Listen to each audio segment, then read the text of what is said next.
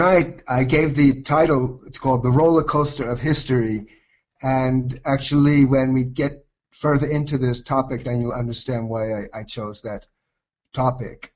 But the more formal name, you can call it The Social Cycle, and another subtitle is A New Interpretation of History.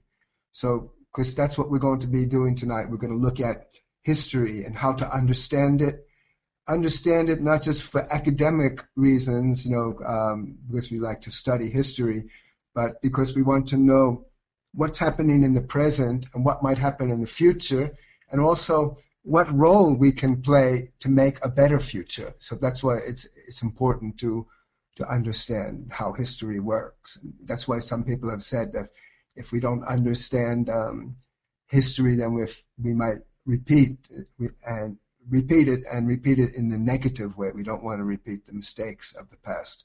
So how should we understand history? So there have been many. We're not the first people to think about this. I mean, this is a subject which has long been thought about, and so people have usually looked at a few factors, when they study history. So some people look at great individuals. They say that Abraham Lincoln came, so that's why everything happened. If he hadn't been there, what would have happened? Who knows? So some people say that history is shaped by great individuals. Some people say that we have to look not at the people, but look at the economic forces that are around, and then we can understand history. And those people have also, as a corollary or a sub-factor, they look at, economic forces, but they also look at class struggle. They say that there are haves and there are have-nots, and that you can understand history by this struggle of the haves and the have-nots. And then some mystical or great thinkers or macro thinkers have looked to cycles in history. They say that there are great cycles that we should try to understand, repeating cycles even. So the social cycle has, which I'm going to talk about tonight, is from the book Human Society, Prabhat Ranjan Sarkar. And this theory incorporates some of the other factors which people have thought about in the past, but there's something really new that's added to it. And also, if you want to go into the literature, it's Human Society, but part 2 is the one that talks about history. So this is the source of what I'm going to be talking about tonight. So the heart of the of this new understanding is to understand class, and history could be understood by studying the rotation of the dominance of 4 distinct mentalities in various ages.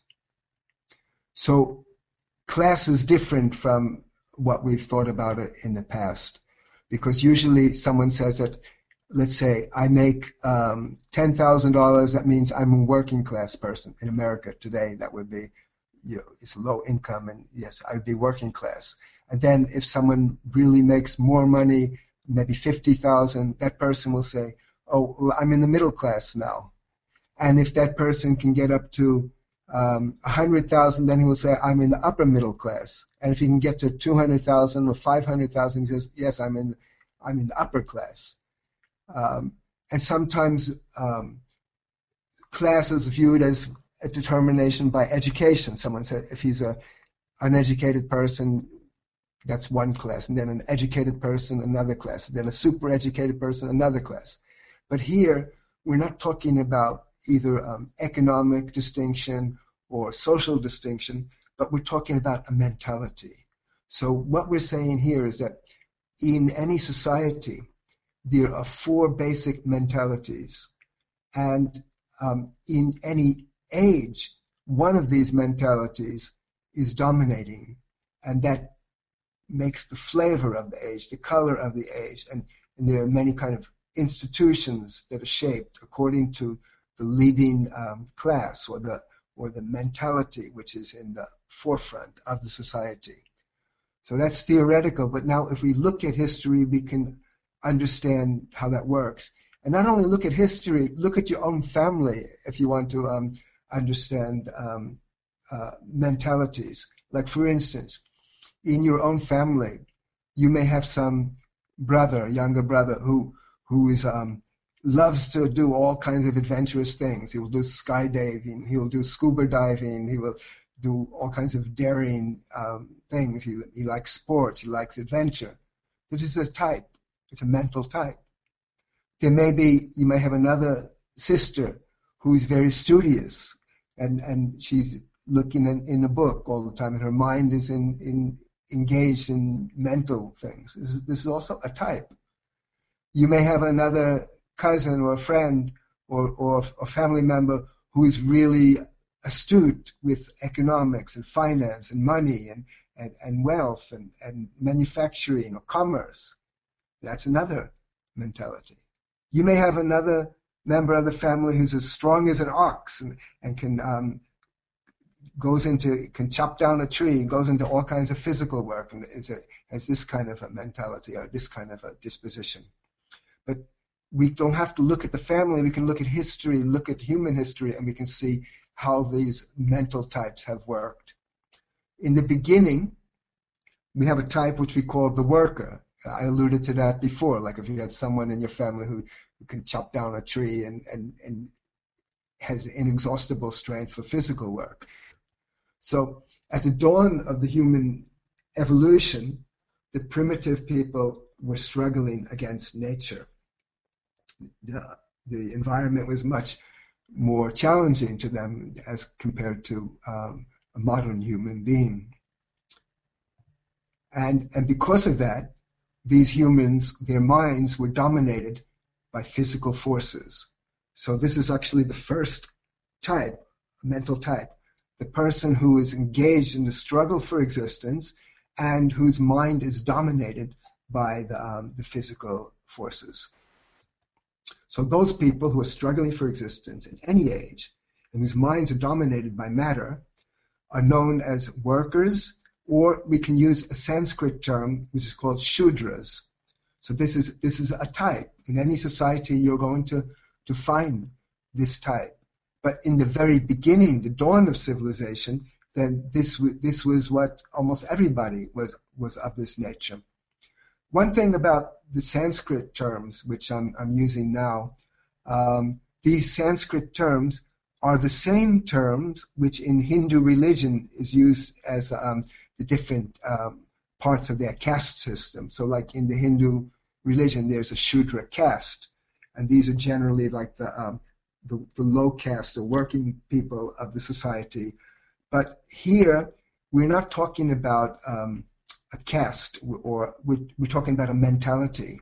And in fact, within one individual, there could be several of these mentalities. And also, even if someone is predominantly one mentality today, that can change in the future. But in the Hindu religious system, it's fixed by your birth. But here, we're not talking about that now. Only the name is similar. So we're talking about mental types. Another way to describe this, it's another word which I haven't written on the screen, but it's called varna. It means a color. So there's a color. So and that's why I say each age has its own color. So the workers were the first people, the people who were struggling for, the Shudras, struggling for existence. But among these primitive humans, there were some people who stood out because they were brave. Instead of cowering before the natural forces, they had a fighting spirit to use their physical might to overcome nature. So this is another distinct mentality that emerged from amongst the people who were struggling against nature, but who were intimidated by nature, who were dominated by nature. So here, another mentality is here, another type. And this type of person felt that with my physical might, I can overcome nature. And because of this this quality was a valuable quality. If you have a group of people and then everybody is afraid, and then you have one or two or three people who have this valor, they become the leaders. They stand out, and they were leaders, and they by their characteristic they were militant and forceful. That's why we call them the warriors. The Sanskrit term for this is Kshatriya. It's Kshatriya or Kshatriya. So we say in summary, in any age, those people who use their physical might to overcome matter or nature, these are called the warriors or the Kshatriyas. So we look at history now, and we say that history, from the time of the old Stone Age until through the period which we call ancient history, this is the age of the warriors. So this is the time of Alexander the Great, and all the Mesopotamian empires in Babylon, Assyria, the Egyptian Empire. So if you study Western history, this is the story of the ancient times.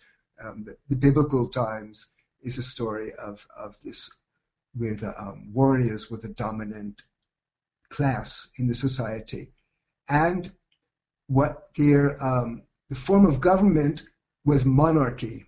Why was monarchy the form of government? Because originally, when the warrior class began, they would determine the top warrior would be the one who could win in combat. So that was the bravest person, the strongest person became the leader. But instead of having each time when they wanted to change the leadership, instead of having a new fight to see who was the strongest one, it was more socially, the social stability was better if they can just have a way of designating the new leader. So they designated the new leader, usually on a hereditary basis, and this would avoid fights amongst the different warriors. So it was already decided that there's a ruling family, and then the son will become the next ruler. So monarchy was the system of government which was most suitable for this kind of an age. And what was the warrior age like? It was age of warfare and conquest, where empires would expand, warriors would take their armies across different continents even, and so that was what the age was all about. And the leaders of that age, the people who were most respected, were the best fighters. So this is the ancient history, is the age of the warrior. But nothing lasts forever. This is one of the important things we have to remember, that things don't last forever. This change comes. And the change comes due to the needs, changing needs in the society. So we have another type in the society called the intellectuals. And they evolved due to historical factors, as you see on the screen here. The warriors were not able to run societies by themselves. They needed weapons, so they were not inventors of weapons. They were fighters. They had to go to the people who could invent the weapons. And then they had some other limitations. If they conquered territory, they had to know how to administer it. They had judicial system is there, taxing system is there. There are so many different factors that happens when you have a village. That's one thing, but when you have 10 villages, and then when you have one nation, and then emperors they conquered many nations. So this is requires some skillful administration. So in any society, you will find people who their strength comes not from their physical prowess, but from their intellectual capacity. Their capacity is they can conquer the world with their mind. And so the people who conquer matter or nature with their mental force are called intellectuals, or they're called vipras. So what happened was that gradually these intellectuals became sought after by the warriors, and they became a dominant factor in the society. And so then we have the age of the intellectuals. So what is, in Western times, we can say the Middle Ages, after the age of warriors, the Middle Ages came. And what was the Middle Ages like? So, and also another factor, how this happened, there, like I said before, the warriors needed other people in order for them to rule. But another factor was why they gave up their rule was the warrior kings became feeble. Monarchy, I stated before, was useful for them because it avoided excessive bloodshed whenever you wanted to change the leadership. But the downside of monarchy is that the son of the king may not be such a great warrior as the king was. There's no guarantee that the king, the new king, is going to be really have valor, have the qualities which enabled the warriors to become predominant in the society. And so hereditary rule brought in unworthy leaders. So this weakened the hold of the warriors. And then what happened in the Middle Ages was the intellectuals who usually, I say often, but it was usually in religious roles, they became predominant. And with that predominance, government changed. And religious institutions and dogmas became important, but then the government changed. And we have a new form of government, which this is a new word which coined by Prabhat Ranjan Sarkar, but it really fittingly describes what happened in the Middle Ages. So it was ministocracy. So kings and monarchs would appear to rule, but the ministers and religious people were the real rulers. They were ruling behind the throne. So you have, not only they were behind the throne, but like they were, in the Middle Ages, the Pope in Europe would crown the kings, like Charlemagne of France was crowned by the Pope. So this is where the power was. So we have the Middle Ages as a time of the predominance of religious institutions, of dogmas, and the priests and the ministers. These were the guiding forces in the society. But change occurs, and even within the time of the intellectuals, there were people who have another mentality, who with their mind they try to accumulate wealth. So like I said here, the intellectuals, like the warriors before them, could not run society without the help of others, and they needed the help of these capitalists, because this is one of the interesting twists in the story, is that the intellectuals are the ones who can appreciate the rare and expensive goods, like the spices of the Orient and the tapestries. But they had to turn to merchants and traders and manufacturers also to get these things. So that's why in Europe you see they had to send Marco Polo to the far reaches of the East to bring back these fine spices, fine garments, precious metals. But it was only these intellectuals who could enjoy this. But that was their downfall, in a sense, because in order to get these things, which they so prized, they had to turn to some other people to do that. And these were the merchants and the traders.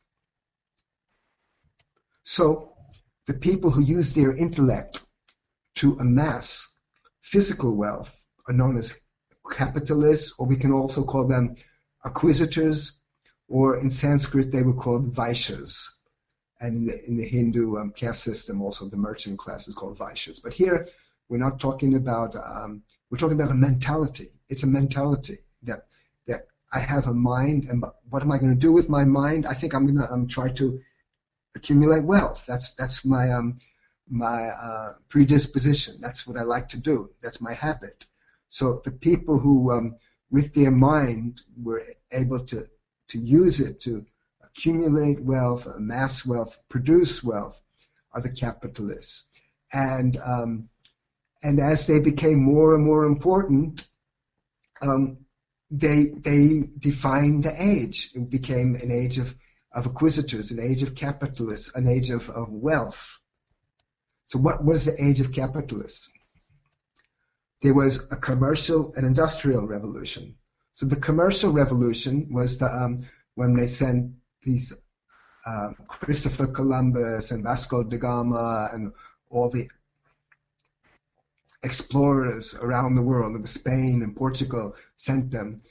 Why did they send them? Because they wanted to have this wealth. They wanted gold. They said they had a philosophy called mercantilism that would bring all the gold of the world. We'll put it in Spain. We'll put it in Portugal. That was their philosophy. And so the capitalists were in the forefront of this. And not only was there a commercial revolution, there was an industrial revolution, because then industry was there. But then if you can apply machines to it, then this was a real revolution. Instead of one person refining cotton, then you can have a machine to do it. And then you can have weaving and giant industries. And that's what happened, especially in England. There was an industrial revolution. So this was really there was no longer the priests couldn't do this and the warriors couldn't do this. You needed the out-and-out capitalists to do this. So that's why power passed from the hands of intellectual and religious leaders and into the hands of the wealthy capitalists. And government also changed. This is something which people will not think about because the preferred form of government of these capitalists was something new. There was agitation in Europe, especially against the kings and for democracy, and this became the form of government. So that the capitalists always prefer democracy, because if there's a king, then the arbitrary rule of the king could be uneconomic. What the king might have a fantasy he wants to do this. Even capitalists generally don't like dictators, or because there's arbitrary rule. They prefer a democracy, because they can actually control a democracy more easily than they can control a monarch or even a dictator. But and one thing I want to say, I'll go back here. Each age, and I'm going to talk about this more. This is actually very important. Each age has its upside and downside. So, for instance, if we go back to the warriors, when the warriors ruled, they brought in security for people, and so the people didn't have to worry about the tigers and lions and or other tribes even, or other people preying on helpless people. That the warriors would protect them. So this was the upside of the warrior era. And then the warriors reached a plateau, but then they started to hurt the society by going on needless conquests and engaging in very cruel kind of practices. Like, for instance, during the warrior age, when one kingdom would overcome another kingdom, then all the members of the other kingdom, they were forced into slavery. They were taken off their land. So many things happened. So it was a terrible time of this age of the warriors. And then when age of intellectuals came, then they brought in new learning and new ideas and everything. And so it was it was a new light came in the society. But when the intellectuals were dominant, then they started to exploit it with religious dogmas, and then also religious wars, which are even worse than the wars of the warrior kings. So and society reached a level of despair. And the capitalists too, they helped the society in the beginning because the wealth was increased and so new inventions came, and there was a new level of civilization. But capitalism had its downside, and I had and still has. So what was the problem of capitalism? They increased the total wealth of the society, but there were inequalities. So these inequalities, they're felt today. That's what we have in the Wall Street movement. You know, you talk in America, we have this the slogan, you know, we are the 99%, because people have realized that there's really 1% of the society has as much wealth as 99%, and even it's 1/10 of 1% has enormous amount of wealth. Even one family in America, the family that owns Walmart, has so much wealth, it's equal to hundreds of thousands of people, millions of people. So serious inequalities. And another factor, in all of these, ages, what happens is that you have the top dogs and the bottom dogs. You have the people at the top of the pecking order. You have the people at the bottom, and the other classes are exploited. And in the capitalist age, the other classes exist. There are people who are warriors. There are people who are intellectuals. There are people who are workers. But all of them are mercilessly exploited. The workers are exploited. The warriors are exploited. You know, a warrior, you know, there's nothing wrong with a warrior or a soldier. A warrior wants to defend his country. He wants to do something valorous, you know, has high ideals to protect the weak.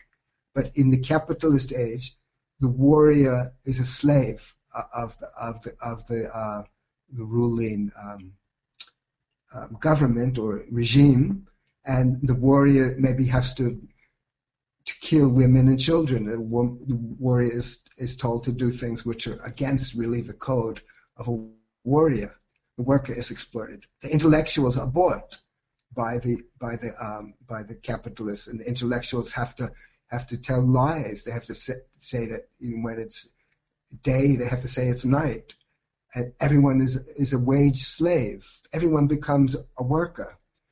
And here we have a similarity with the Marxist interpretation, because that's what Karl Marx noted too. He noted also the excesses of capitalism and the inhumane aspect of capitalism. And he said that, yes, in the final stage of capitalism, you have people who are the haves and you have the have-nots. And he said the haves are the owners of the means of production, and all the rest he termed the proletariat or the workers. And then he said, and also this theory also says that when exploitation reaches an extreme point, the masses revolt and they overthrow the capitalists. And this happened. But his theory failed to describe what would happen next, because the theory says that there will be a worker revolution and a worker society should come. And then there should be the rule of the proletariat. He even said it was called the dictatorship of the proletariat. So that's his name for Shudras, proletariat. But what we will look at here is we're going to see something different. There's a rotation of the social cycle, and the movement of the age of workers to the age of capitalists ending in a worker revolution is one full rotation of the social cycle. But at the end of the capitalist era, there is no worker age or worker society.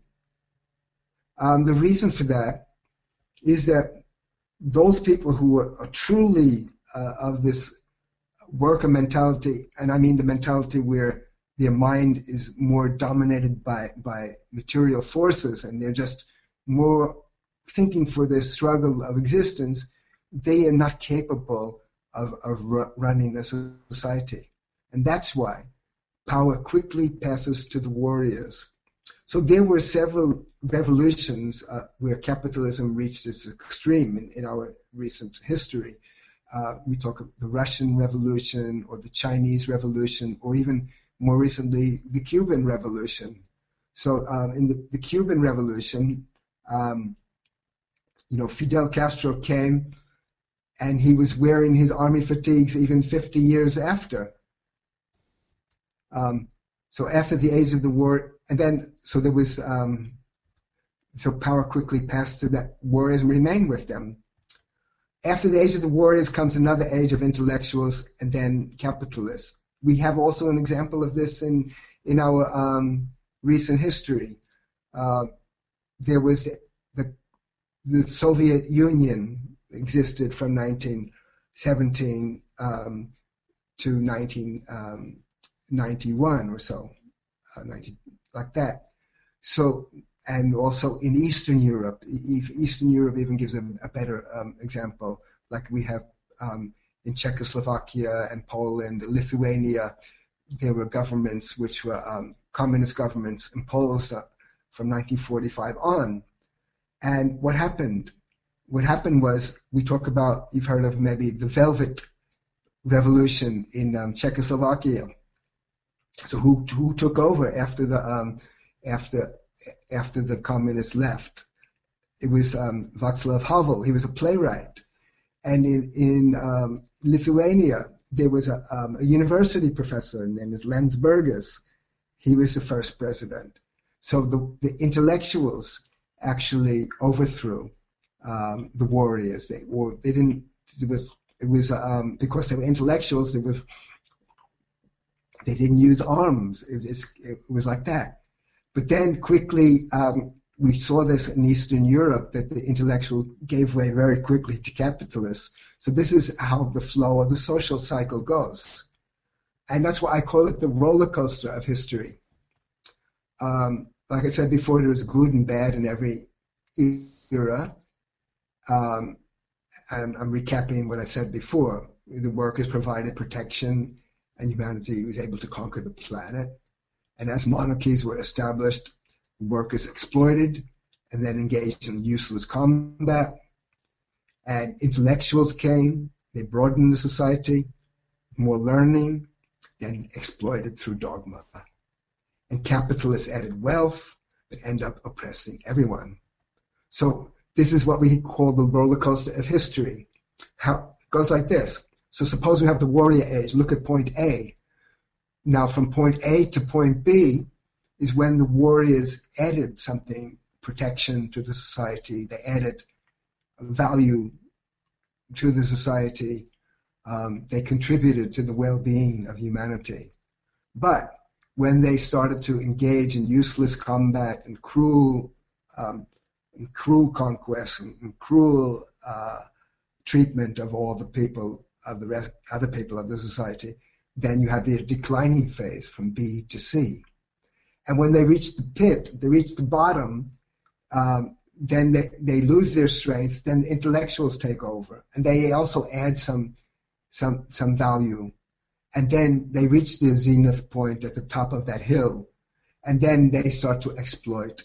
And then society goes down the slope, deep slope of ignorance and superstition and religious war. And they reach the bottom point. And then the capitalists take over, and they broaden the society with wealth and more new possibilities, and life can become more comfortable, at least for some people anyway. But when they reach their zenith point of exploitation, then society suffers, and it goes down, and finally there's a revolution, and second warrior age comes. So there is no age of the proletariat. Instead of what they called the dictatorship of the proletariat, was actually the dictatorship over the proletariat, and was ruled by the Red Army in Russia, and the army in Cuba, and the Chinese army in China. And when we look at change, also people want to know, well, how fast will this change come? How long does it take between eras? Well, there's no sure answer to this. There are different kinds of change. One form of change is called natural change, and this will happen over time due to natural movement. It could be many years, thousands of years it could be. But then there's evolution, when there's the conscious application of force to change the society. And then there's even a quicker way to get change: revolution, application of tremendous force to change society in a very short period. And sometimes there's change that goes in a backward way, through counter-evolution. Some force is applied and goes back, or counter-revolution, and tremendous force is applied and society goes back. For instance, in Iran, during the time of the Shah, there was capitalist age. The U.S. government was there and all the American companies. And then some religious people came and they made a revolution, and they went back to a theocracy, which was more the style of the Middle Ages. But these counter-evolutions and counter-revolutions are short-lived periods. So now the question comes, you've seen the kind of movement we have, and history goes up and down, up and down. So can we check this flow, and can we eliminate exploitation? Can we escape the roller coaster? So the answer, according to the theory of the social cycle, according to PR Sarkar, is a resounding yes.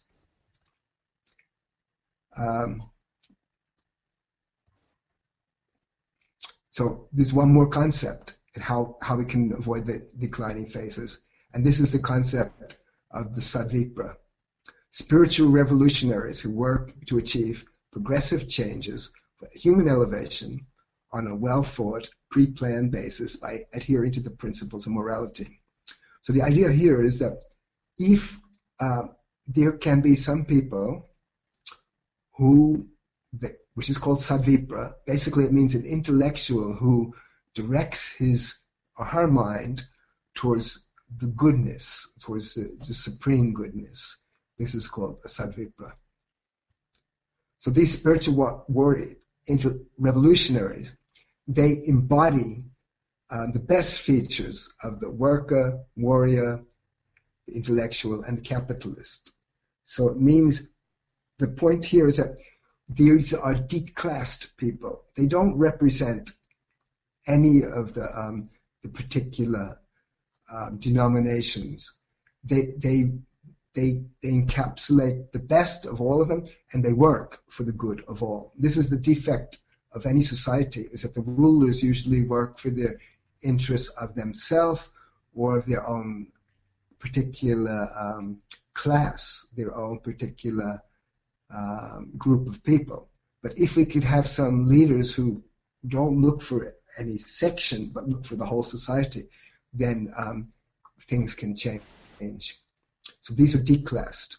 They do not favor the interests of any particular class. And these people, according to Sarkar, they sit at the nucleus of the society, and when any particular class enters the period of exploitation, they apply force to move the social cycle forward to a new era. So here's what we have to say is that the social cycle will rotate. There's always going to be a different flavor of each age, There will be a warrior age, there will be an intellectual age, there will be a capitalist age, and it will change. But it will not be the same as before. It's not like a circle. You can think of it more of a spiral. And here's a way how to look at it in another way. So we've seen before, like here's on my map, drawing the first hill is the intellectuals. They come up and they go down. And then the capitalists come and they're going up. And now they start to go down. But before they reach the bottom, the Sattvipas intervene. And they apply some force. And they bring in the new warrior era. And if that warrior era looks like it's going down, the Sattvipas intervene again in that second indentation, the last indentation, you see, and they bring in the new intellectual era. So this is the possible direction for the future. So when the Sattvipas become established, then the society doesn't have to descend into exploitation in each era. So that's why Sarkar said, I request rational, spiritual, moral, fighting people to build a Sattvipa society without any further delay. These Sattvipas will have to work for countries, for all-round liberation of all human beings. Let the new human being of the new day wake up to a new sunrise in a new world.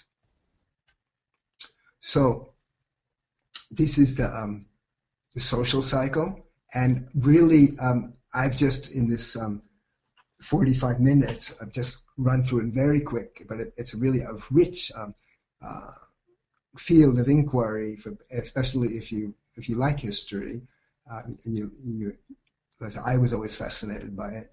And so you should read the book called The Human Society, but read part 2. Read both parts, but especially part 2.